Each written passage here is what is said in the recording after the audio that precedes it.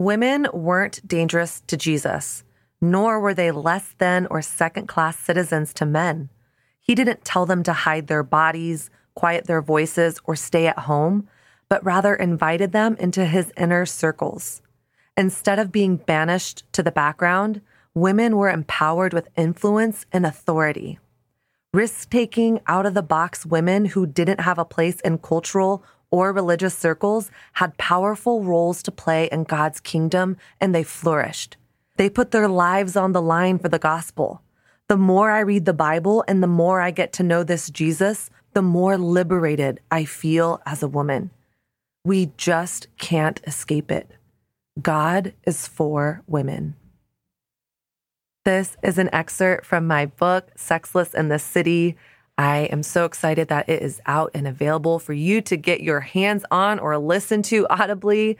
You can go to sexlessinthecitybook.com to learn more and order, or purchase it anywhere that you buy your books. Amazon, Audible, Barnes & Noble, Kindle, anywhere that makes you happy. Welcome to the Refined Collective podcast. I'm your host, Kat Harris, and I'm just so glad you're here. This podcast is designed to dig below the surface. We're going to talk about everything from life to love and pretty much everything in between. So go ahead and leave that Superman cape of having it all together at the door, because life is freaking messy. Don't I know it? Now, not only are we going to be real, we're going to have some fun too, because Lord knows I will find any excuse to bring up Beyonce or the latest episode of The Bachelorette. So if you're a new friend, welcome. Make sure you're subscribed to the Refined Collective podcast on iTunes. And if you're an old friend, welcome back. And would you do me a quick favor?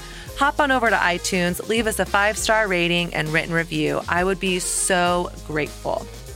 Finally, if something stands out to you in this episode, go on and slide into my DMs on Instagram. I love hearing from you. It's at The Refined Woman. Now, let's go ahead and get to it.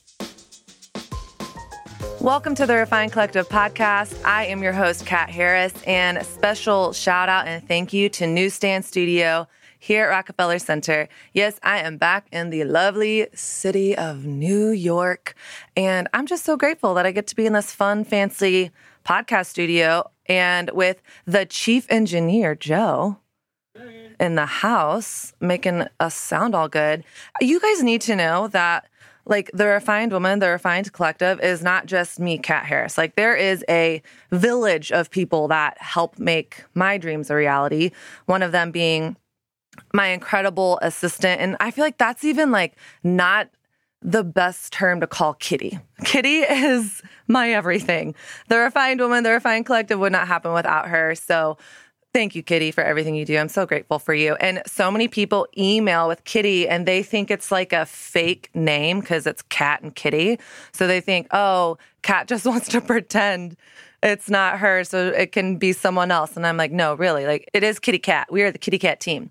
So it is a village. And speaking of it taking a village to make these dreams a reality, I want to thank our special Patreon community for being such a loyal, faithful community that helps keep our doors open. You guys are helping pay for my team and pay for this dream of the podcast to be out there. So thank you so much. If you want to join Patreon for as little as $5 a month, just go ahead and go to patreon.com/The Refined Collective. And when you join, you get access to weekly VIP videos that I drop. They're about 10 to 15 minutes. I just did one on real talk, what dating is like when you have a public platform and when you are a relationship coach and when you are not having sex until marriage. So those are pretty big hitters. So if you want to know what dating is really like for me, just go ahead and check out Patreon. All right, on to today's episode. Today is a topic I've been really excited to talk about. I'm so excited about it that I dedicated an entire chapter in my book, Sexless in the City,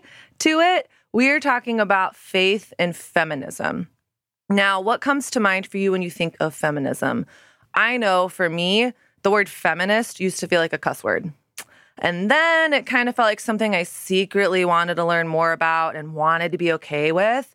But it felt confusing because it seemed out of alignment with my faith. So we're going to talk about it today. Caveat, I am no feminist expert. And what I do know is as many shades of feminism as there are there denominations in the church today. So we're going to be speaking in general feminism terms, and be gracious with us as we talk. And there is no better person to talk to today than the wonderful host of the Faith and Feminism podcast, Meghan Tschanz. She is a writer, speaker, and former missionary who is passionate about empowering women and reclaiming feminism for the Christian faith. She's a prolific blogger, again, host of the Faith and Feminism podcast, and avid traveler. She also has a book coming out this May 11th called Women Rising, Learning to Listen, Reclaiming Our Voice. Meghan, what's up, girl? Well, I am so excited to be here. Thank you so much for having me.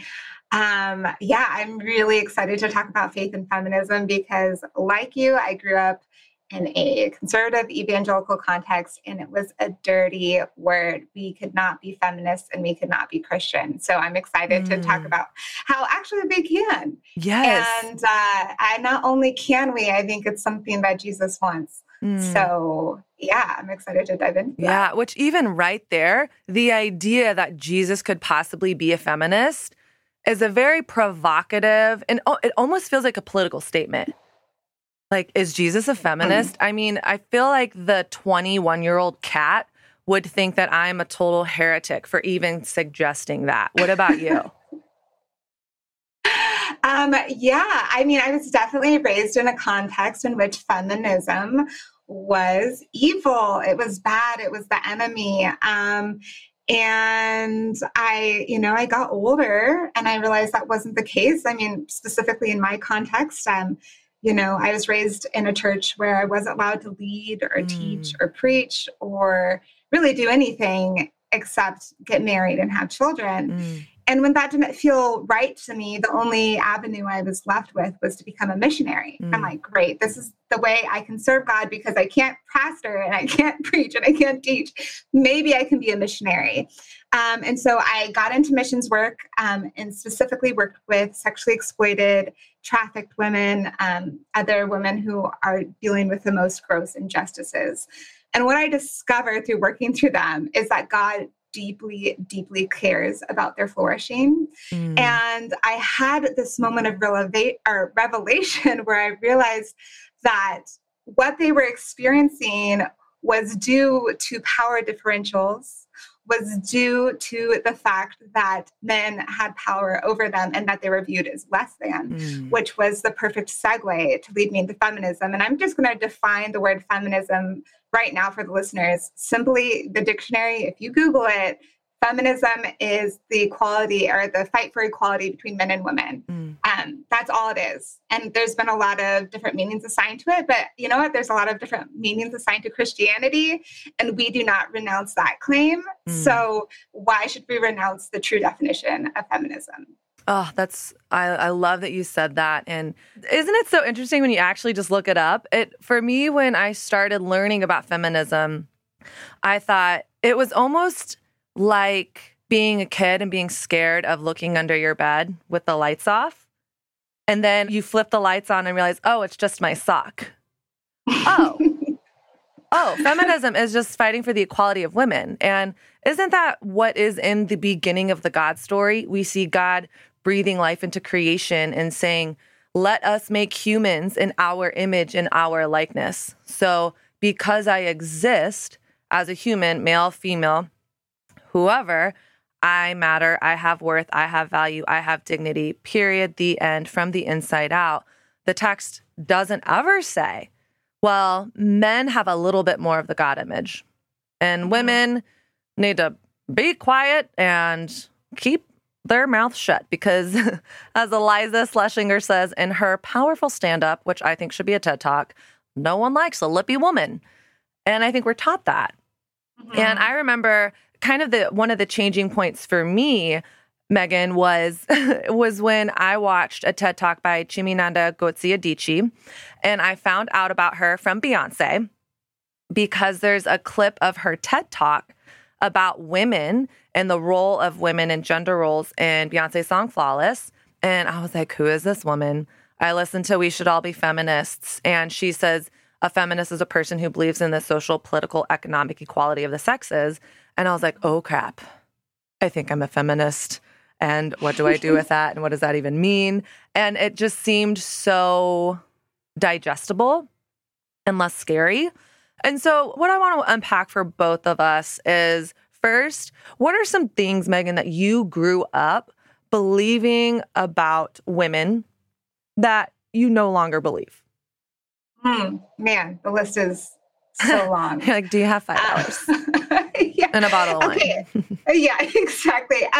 So I don't even know where to begin. So we both I already mentioned, I grew up in a conservative evangelical context, but even outside of that conservative evangelical context, our society is full of messages of what it's like to be a boy or a girl. And I remember some of my earliest childhood memories was, I was a very competitive child. And I'm a competitive person. I really like board games. I like to win. It's apparently not a feminine trait, I've been told.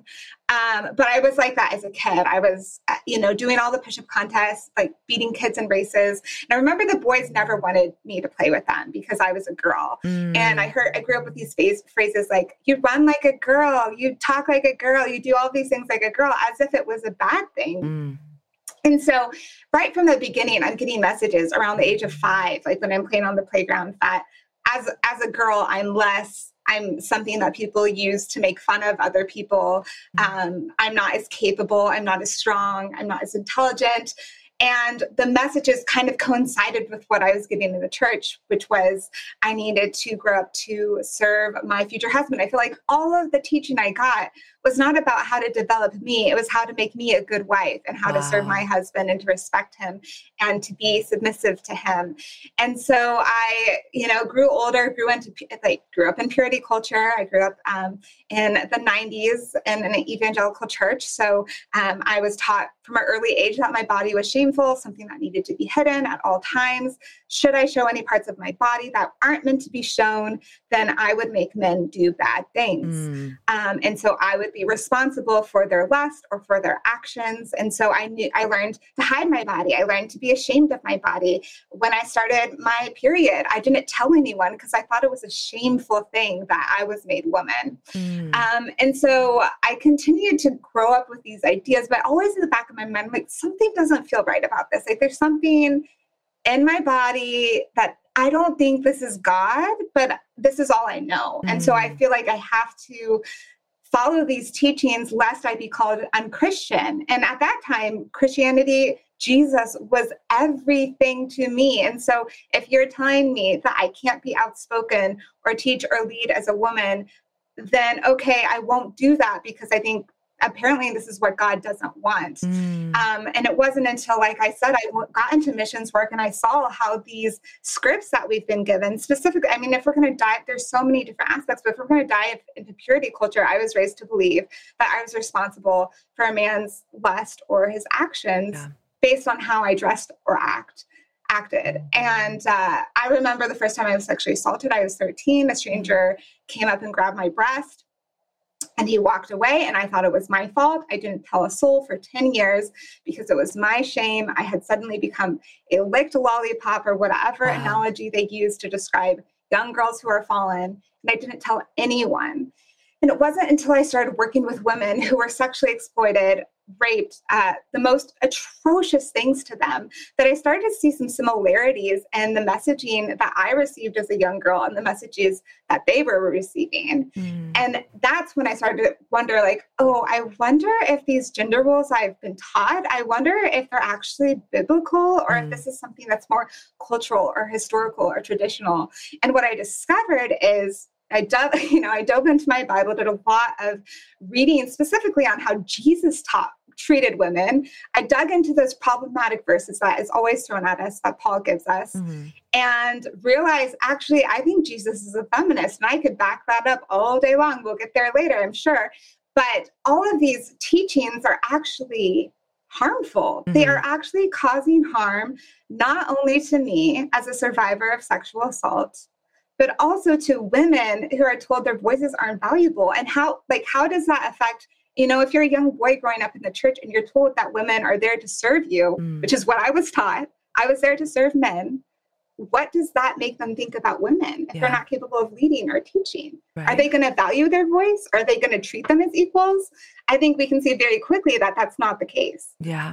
So I hope that answers your question. For sure. And you know what? I say this in my book, and I've said it quite a bit on the podcast recently in regards to the church and society actually putting the weight of sexual purity or the male gaze on the weight of women's shoulders. I believe that it holds a very low view of men. And as you were speaking, what dawned on me, and I don't know why I haven't thought of this because it's so blatant, but sometimes things are so visible, they're invisible, but it has a low view of humanity. Not only does it have a low view of men, boys will be boys, it also has a low view of women.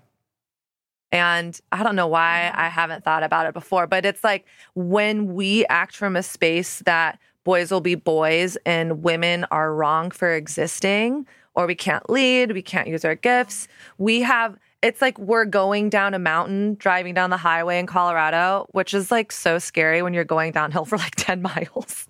And then you have to downshift. We've like downshifted what it means to be made in the image of God. We all suffer when women are oppressed. We all suffer when we have a low view of men. We all suffer when we have a low view of women. And another thing that stood out to me about what you just said is in regards to periods. Now, I grew up in a household, I'm one of 6 kids, 5 girls, 1 boy. He's the oldest. We even have a girl dog. And I've been grappling recently with, even though I grew up in a house full of women, and my mom was very vocal about periods, normalizing masturbation. I'm 35 years old and I feel embarrassed when I buy tampons at the store. I'm like, oh no, this is weird and gross. And I actively try to walk away from that narrative, but it is still something that I'm walking away from. Yeah. And it reminded me of the Amy Schumer special on Netflix when she's pregnant. Did you see that? I have been told to watch it a million times and I haven't watched it yet. You got to watch it. But she talks about how confusing of a message we get when girls start their period. It's like, oh my gosh, you're a woman. Welcome to the woman club. And then, ew, gross. Here's a box of tampons. Hide them. Now don't ever talk about it again. And how much of a confusing message that is. Now, I didn't grow up in a Christian home or an evangelical culture. It seems like you did. Oh, for sure. I did grow up in the South. Yeah. So, and I became a Christian my senior year of high school. And so here's a few things that I believed about women that I no longer believe. This one's really hard for me to admit because, wow. I believed that a woman should not be president of the United States of America. Did you believe that? I was taught that I wanted to be the president at the same time. Come on, girl. It was a difficult, difficult reckoning. I was like, well, because I didn't believe a woman could preach. So if a woman couldn't pastor a church, if it was a quote unquote sin for women to teach publicly in mixed company, then it was 1000% a sin for a woman to be president and most powerful leader in Western culture. So I think what felt so confusing is I loved Jesus. And so there were these internal things that felt really hard for me. I have always been a loudmouth and I have opinions. I have things to say. I'm a why person. And I became a Christian and 2 weeks later was thrown a mic from the mega church I went to. So I was constantly talking in mixed company at youth group. But then once it transitioned into college and beyond, I realized women aren't a part of the conversation. And I heard the verses in the New Testament that I want to talk with you about that women should not teach. And that I just felt like, wow, like this doesn't make sense to me, but God's infinite, I'm finite, and the finite can't really totally understand the infinite. So I'm just going to submit to this. I also believed that I needed to submit to pretty much all the men in my life as spiritual authority and leaders, which I think one thing that did for me was it created a deep distrust in myself. And I stayed at toxic churches way longer than I should have stayed at. I stayed in toxic relationships with men way longer than I should have stayed in. I stayed at jobs with toxic male bosses way longer than I should have because I thought, oh, I need to submit to their leadership and they know more than me. I believed that guys don't like women like me. Christian guys really want girls that can stay quiet. And to be frank, I still struggle with that, even though I'm like, you're a feminist and you're married. So clearly there's guys out there. And I know there are guys out there, but that's one that I still struggle with because it seems like guys tell me that they want a strong woman.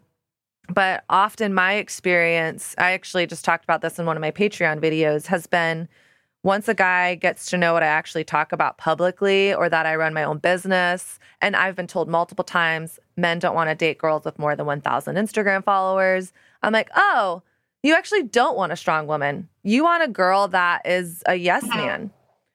And so those are some of the things I grew up thinking about. And definitely God was not a feminist. Like, no way. No way. Did anything come up for you while I was sharing my stuff? Oh, maybe all of them. So I am also loudmouths unite. I've always been loud. I've also been told, I remember like when you're talking about like Christian men who don't want strong women, I remember a guy that I was kind of seeing. It was really ambiguous because it wasn't a healthy relationship. But I remember saying one time that I was loud and he's like, you're not loud. And I'm like, have you met me? Like I am opinionated, I am loud. And he was almost like changing who I was so I could fit into this role that he thought women should be in. And so I actually really relate with you saying that men, I was so frustrated for so long because I couldn't find any Christian men that were okay with me being outspoken or, heaven forbid, a feminist. It was out, the word was out that I was a feminist, and I worked at a missions organization, and I would have friends who'd be like, oh, you know, so-and-so is interested in you, but I told them you were a feminist and they weren't interested anymore. And so like, yeah, I understand like what that was like. I didn't get married until, which it felt old to me, but like, I'm now realizing that it wasn't old. I didn't get married until I was 28. But it had been many, many years before that of, of being rejected because I was outspoken. And I even remember there was this one guy, that I talk about this in my book, but yeah, it was that unhealthy, ambiguous relationship. He was like the quote unquote popular, charismatic, like everyone thought he was the coolest. And I thought I was so lucky that he was taking interest in me, even though he was very ambiguous and dropping all these weird hints about like, I don't know if you're my wife yet, but we're not going to date, like that kind of stuff, which was just very confusing. But he one time told me that he thought that men should be the provider, the protector, and the provider, the protector, the pursuer. And I remember when he told me that, I was definitely had worked a lot with women and saw kind of how these narratives, if the man is the protector, the provider, the pursuer, then the woman on converse has to be the protected, so she's vulnerable. She has to be the pursued, so she can't go after the things she wants. And as a provider, she's not supposed to be like financially independent. And I remember thinking all of these things as he said, this is what I want you to be, or this is what I should be.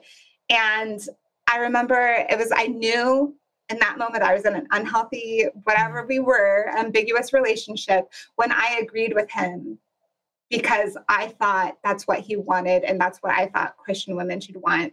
And realizing it was such a weird moment because several months later I realized that this was what I was fighting against for sexually exploited women, that these women became sexually exploited because they didn't have any other resources. They were expected to provide, or sometimes their family even sold them into sex trafficking, or, the abuse stories are insane, but it all boils down to the fact that they did not have options. Wow.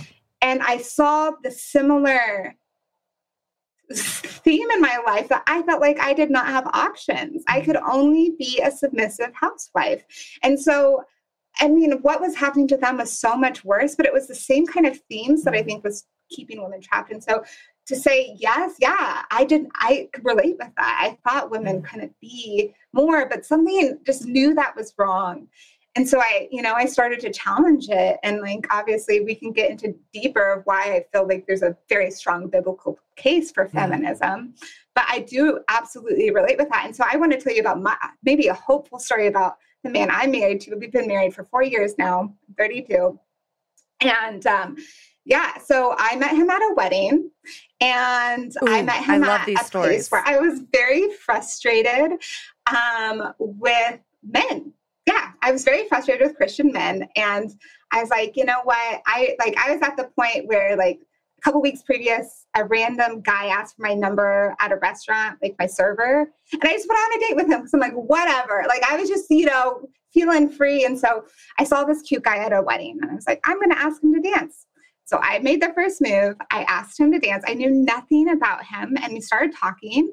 And I remember the first song that played when I asked him to dance, but I asked him to dance before the song played. It was At Last by Etta James. And I'm like, no, not this song. Like, this is my favorite song. It's going to be my first like wedding dance song. I can't have this memory with this random guy, but he already had my hands, whatever.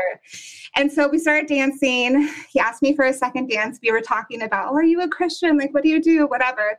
And, the answers were good so far. And so he kept on trying to talk to me, but it was too loud on the dance floor. So I pulled him aside.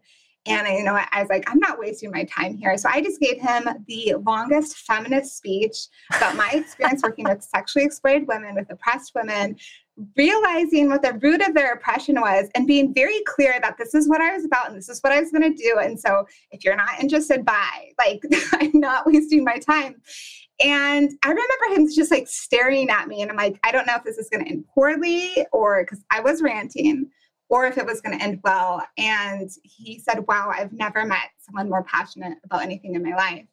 And the rest is history. We're married. We've been married for 4 years. He is the best partner of my life. And I think, I don't think there's a magic formula for finding that person, but for him and I, like, it was so important that I was who I was up front.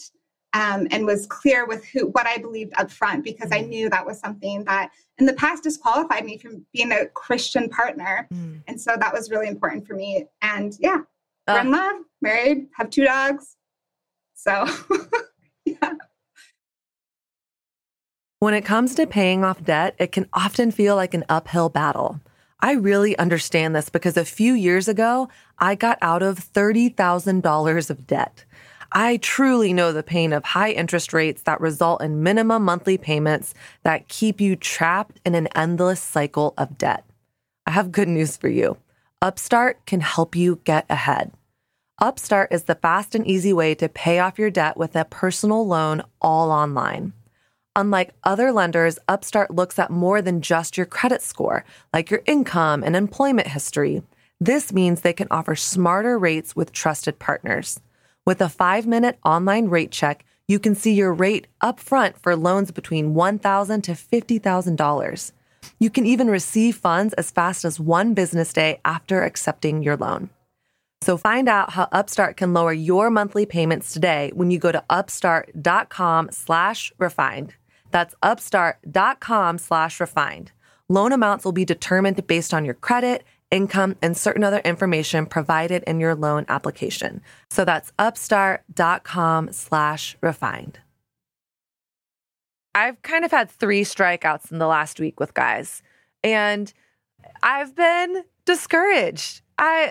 And sometimes I struggle admitting that online or publicly because I'm like, there are great guys out there. And I'm like, well, I was on the phone with my mom last week and I said, Mom, I strike out more than anyone I know when it comes to romance. Like, I am so tired of striking out. And she goes, you know what, Catherine? That's because you put yourself out there. Put yourself out there. The mom-isms. My mom always says, you have to kiss a lot of frogs. And I was like, Mom, I have put in my 10,000 hours. I've put in my 10,000 hours. I've kissed all the frogs. And so my relationship coach friend, Amanda Blair, she says seeing is believing. And sometimes we have to see what's possible for other people to believe that it's possible for us. And so I think it's very easy to have an evidence file cabinet of how my femininity is a liability. And if that's my belief, and I've had very real experiences that add to that belief, then everything that does or doesn't happen goes to that file cabinet, that evidence hunt. And so I want to be committed to acknowledging my disappointment and acknowledging those feelings and being committed to an evidence hunt that being feminine, being a woman is my secret sauce, is my asset, and that I would not be happy in any relationship where that's not a high value to my partner. So thank you for sharing that. Yeah. And also, I've never heard the script flipped the way you flipped it, i.e. protector. Do you say protector, provider, and what was the third one? Pursuer. Pursuer. Okay. Because I've never thought of it in the sense of, oh, that's making me the vulnerable, the Bambi with a broken leg that needs to be rescued. And something I have struggled with is feeling like, yes, I'm a feminist, and it would be really nice if I didn't have to work when I got married. It would be really nice to get to be a stay-at-home mom if that's what I wanted. And I've really had to be honest with myself about how I say that I believe in the equality of humans. And then there's also this other part of me that is like, I've been working since I was 10 years old and I'm ready for a break. And so I want a partner that wants to provide for me. And it's still a struggle for me. I'm tired. I'm 35 years old and I'm tired. However, the place that I want to live in and the place that I step into is the place of, why would I ever not give a man a chance if he didn't make as much money as me?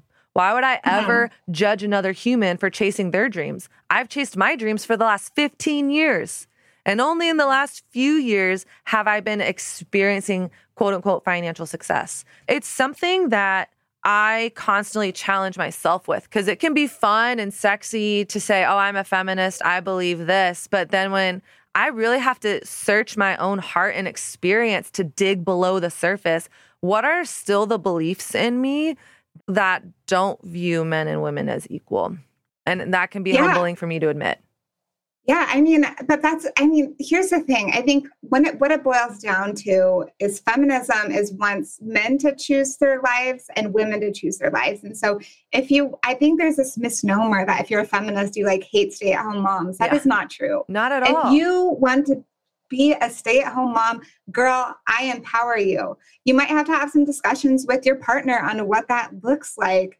But you both, like, there's compromise. And I think that's what's so frustrating about a lot of the complementarian teachings we're given is that, you know, the man has to be out providing and doing all the things. The woman is supposed to be home. But I think that completely negates the giftings that God has given us. And there is room, and there should be room to compromise and talk about how you can support one another in your dreams. And so I know for me, in my context, my husband was a chemical engineer. He was making good money. He hated it.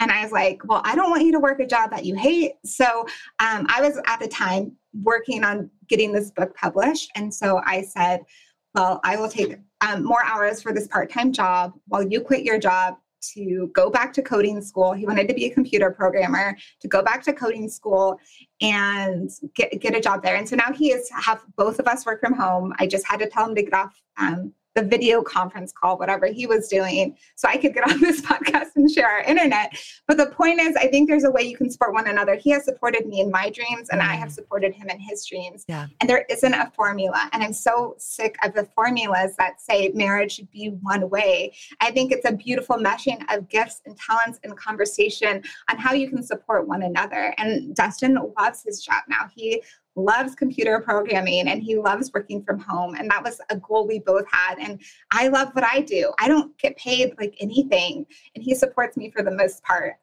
But it's just been really cool to see how we can support each other. And so I think that's another thing about feminism people misunderstand. It's like, oh, I can't be a stay-at-home mom and a feminist. I'm like, you damn well can. Like, you can work from home and still believe in the equality and the rights of women, even if you're choosing to stay at home. And I think that's an incredible passion. If that's what you want to do, I really empower women to stay at home if that's what they want to do. I just want women to have a choice, because I think overall, if we're looking at the history of the world, if we're looking at what is ailing women today? It's a lack of choices. It's being forced into a box. And like I said earlier, when I worked with sexually exploited women, they were in situations, oftentimes they're single moms, they have no way to provide for their children.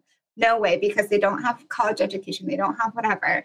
And because they have been left with so few options, this is literally the only thing they can do to put food on their table so their children don't starve. And where I was working in the Philippines, climate change is causing huge issues there.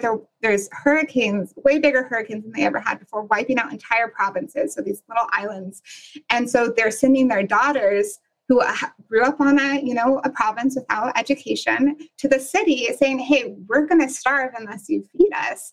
And that's how they get roped into the sex trade and trafficked, is because they have literally no other options. And so when I look at the world, when I look at why so many women are harmed, it's oftentimes because we have a lack of choices. We aren't encouraged to, get educated. So we're not stuck in, even if it's not sex trafficking, there's a lot of other situations where women can be exploited. And so I just really believe that we should make a world where women are educated and have a choice in the life that they live. But so often that's not the case. Yes. And even as you're talking about the power of choice, I can't help but think about, isn't that what is so profoundly beautiful about the gospel? That God didn't create robots. God created humans who have the capacity to choose love and choose relationship. We can choose God. We cannot choose God. God does not force God's self on humanity. God says the invitation is open. Come to me, all you who are weary and heavy laden, I will give you rest. But the choice is on me. And I think there's something powerful about that, is not that we are obligated or have no other choice, but that I choose to be a follower of Jesus because it's what I want and desire. Because there's something in me, even after all the bullshit that has been going down in the American church for years now, I'm like, the Jesus story, the Jesus of the scriptures is still the story that I want to be wrong about. It's still the path I choose to follow. And I also think it's what makes God's love for humanity so powerful. That God doesn't need, God isn't forced to, God isn't obliged to love humanity unconditionally. But God wants us. God desires connection with humanity. And I just feel like it's so much of it goes back to choice. And so I love that it's like, I feel like you're kind of honing in on one of the big tenets of feminism is having the option to choose. So in that, I want to ask you, you talked about some of the problematic verses in the New Testament that have been used to really quiet women. And so could you unpack what you believe to be the most problematic verse and maybe give your perspective of what that verse means? Yeah. So I'm going to make a caveat here. I'm not a biblical scholar. Everyone, I'm not a biblical scholar. I read a lot of books from biblical scholars, so I'm not going to do it as justice. And so right now I'm actually going to give a shout out to an incredible, incredible book. I think everyone should buy it. I just read it. I just had her on my podcast. Her name is Beth Allison Barr. She wrote a book called The Making of Biblical Womanhood. And so her whole premise as a historian who's been studying this, she's a historian at Baylor University, which is a Christian university. And basically what we know of biblical feminism, what I described earlier with women being submissive, women having to serve men, women not having a voice, this is actually historical context, not biblical context.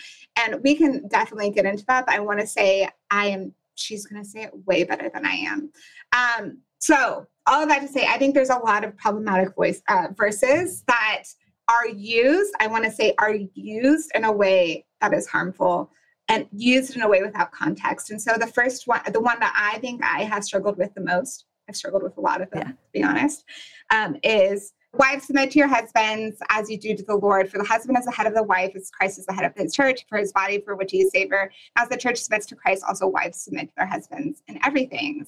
And then it says, husbands, love your wives, just as Christ has loved the church and gave himself up to her to make her holy, cleansing her by washing water through the word. And it goes on about how husbands ought to love their wives and wives ought to love their husbands. And so I want to talk about, and I think there's a problem that we often have is people, at least something maybe you have heard, is that the Bible should be read plainly and simply. Have you ever heard that phrase being used to you? I have not, but I was also a Bible major in college. You haven't? My first class in college was Hermeneutics 101. So before scripture is applied to you, there's the who, what, where, when, and why. So I understand the vernacular. Yes. Okay. So I'm glad that you have hermeneutics, because I think it's really important. But that this verse, I'm going to talk about before I got married. Before I got married, my father-in-law told me that I needed to obey my husband and everything. Obey was the word he used. He said it should be my vows. And I didn't like that because I'm not a dog. But I remember when I was having conversations with him, this is what he kept on coming back to. A plain and simple reading of scripture. We're using Ephesians 5, wives, submit to your husbands. But if we're looking at the context in which this is happening, if we're looking at when this happened, we're looking at Greco-Roman household codes, which was extremely, extremely patriarchal. And in this patriarchal society, women oftentimes weren't even part of the conversation. So if someone is going to be talking, they're going to be talking just to the men. Women aren't even part of the conversation. And there's certainly not going to be any context about husbands loving their wives, because it's all going to be about women being basically the property of the husband. And so what people don't realize when they look at this verse is, number one, let me zoom out of this, get into this full chapter and make sure that I'm talking about the right context. Yes. Okay. So if we look and zoom out of this, we go to Ephesians 21. So before it starts with wives, submit to your husband, everyone thinks it starts there. It actually says, submit to one another out of reverence for Christ. So this whole passage that we're looking at, it starts with submit to one another out of reverence for Christ. And so Paul is talking to the church and he's saying you guys should submit to one another in love. And talking about the context of these Greco-Roman household codes that they have, this idea that, Paul is even talking to husbands, love your wives, give up your life for her, love your wife more than your own body. I think it says, husbands ought to love their wives as their own bodies, not more than their own bodies, as their own bodies. So love your wife as if she was you. This is something that is completely revolutionary to culture at this time, because women were just not even part of this the equation. We don't care about how we treat women. They're essentially property. So the fact that, Paul is even addressing people to talk about how to love your lives well is revolutionary. And the fact that the opening stanza of the line, submit to one another, for me, I think this is just walking out how it looks like in their culture. How do we submit to one another? Like, I believe in mutual submission. What is loving your wife if it is not considering her needs and her wants and what she desires to do, the things that, so when I look at me and my husband's relationship, I could say that I submit to him. I could say he submits to me, but I feel like those words submit and love are used interchangeably. And if we're looking at the whole thing, it's saying submit to one another. It doesn't say only wives submit to their husband, but we always start right there without seeing the context of the full verse. And like I said, I'm not a biblical scholar. There are biblical scholars that do this, but Beth Allison Barr's book is a fantastic resource for this. Yeah. And I think it's so crucial that you brought up the text. The chapter starts with a mutual submission, but Ephesians, the whole book, is Paul writing to the church of Ephesus in the cultural context of being a very metropolitan city.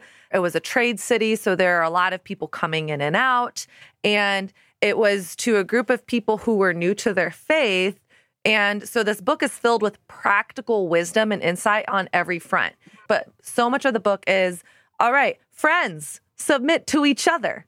We should value unity among Christians, non-Christians, in the home, in the community. Let's advocate for unity. And so then after, kids, submit to your parents, friends, submit to each other. Then let's talk about the marital relationship. And you're so right. It would have been scandalous and provocative and completely countercultural to start a statement that and the people who follow the ways of Jesus in their household, the husbands and wives submit to each other. The wife is not a property for a man to own. And in fact, in the Jesus marriage, men aren't supposed to run around on their wives, even though that's what everyone else in culture is doing. They're not supposed to be in loveless marriages. The invitation is that the God marriage would be one where love abounds. I think submission is such a triggering word for me. For me, I think of a mutual respect. Do we have a mutual respect for each other? Do we want to honor each other? And I had a conversation with my aunt. It's been years ago now. And her and my uncle have been married for 30 years about.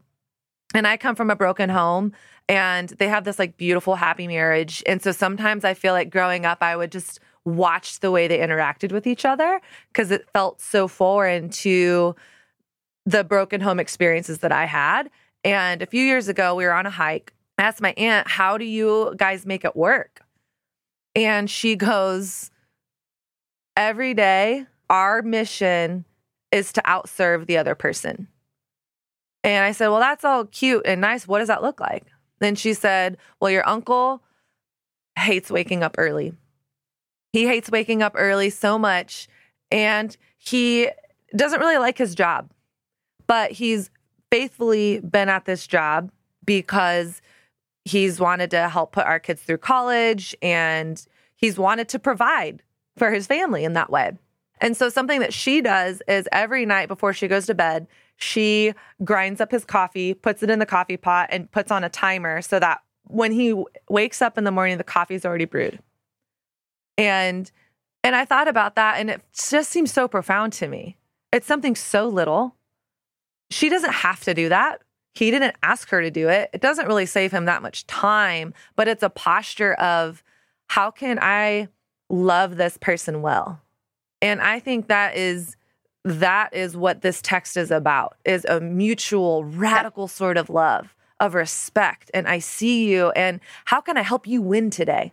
And winning isn't winning unless we create win-wins. So if Meghan, if you lose, we all lose.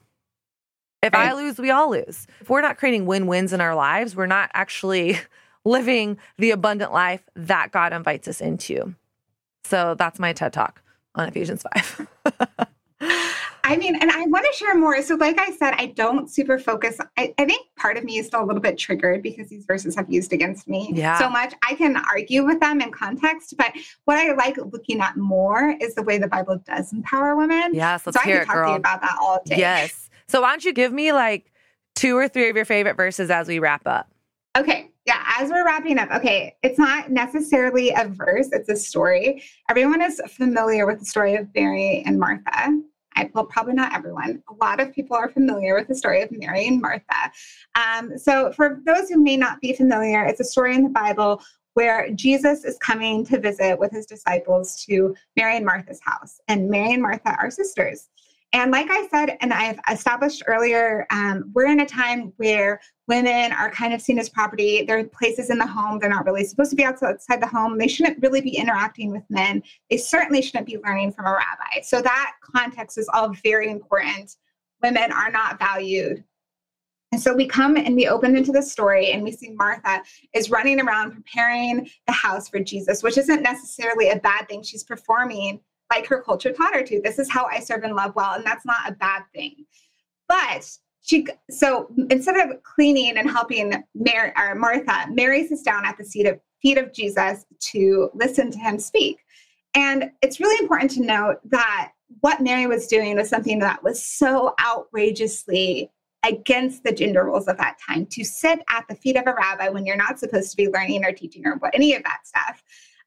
But that also signaled that she wanted to learn and teach as well. And as oftentimes when you sat at the feet of a rabbi, it was a signal that you would want to be a rabbi yourself. And so what she's doing is offensive in so many different ways. And she's neglecting her woman duty to prepare the house to feed her visitors. And so, of course, Martha's like, oh, whoa, like, hey, Jesus, she is not following her prescribed gender roles. She's not helping me clean. And she says, Jesus, like, tell Mary to help me clean, because this is what she should be doing. And one of my favorite lines that Jesus ever speaks is he says that Mary has chosen what is better and it will not be taken from her.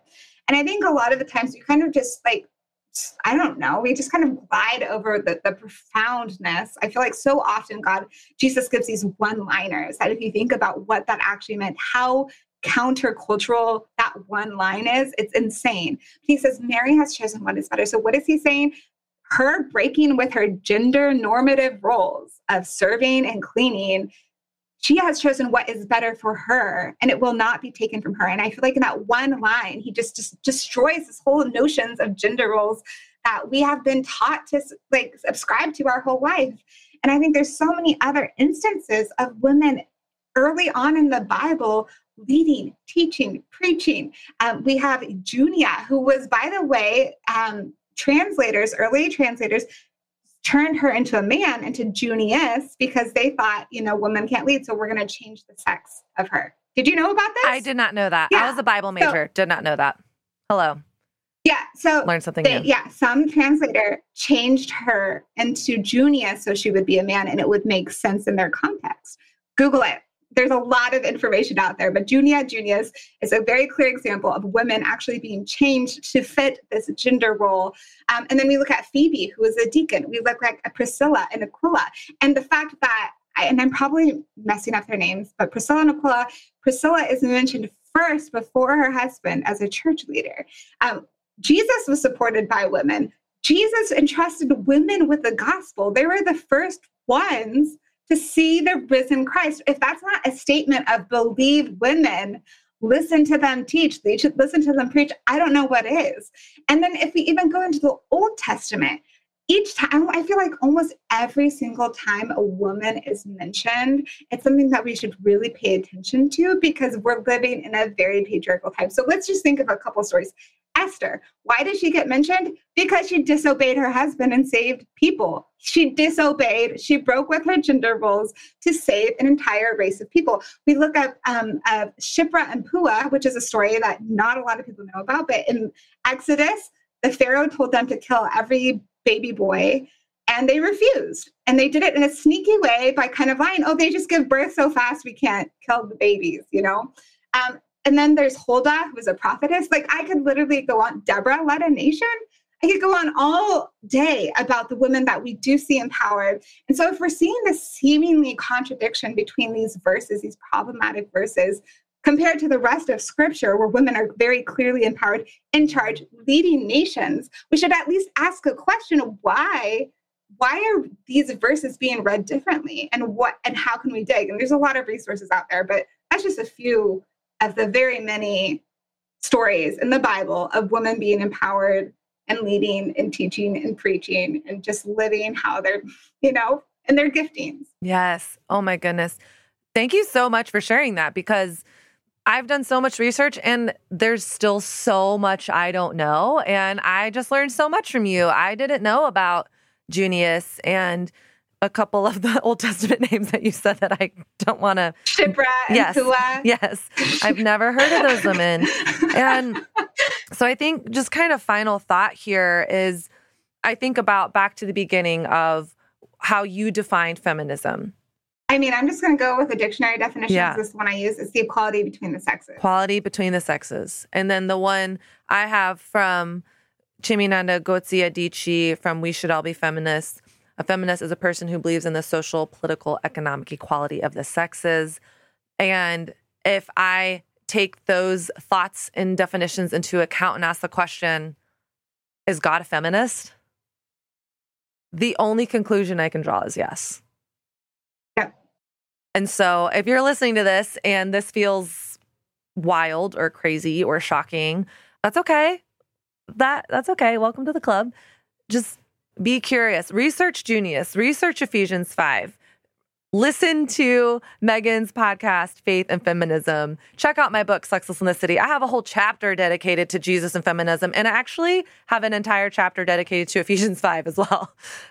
So be curious. I think growth starts the moment that we choose to step outside of our comfort zones. And there's a Grace Hopper quote. She says something along these lines. The most damaging phrase in our language is, "It's always been done this way." That's good.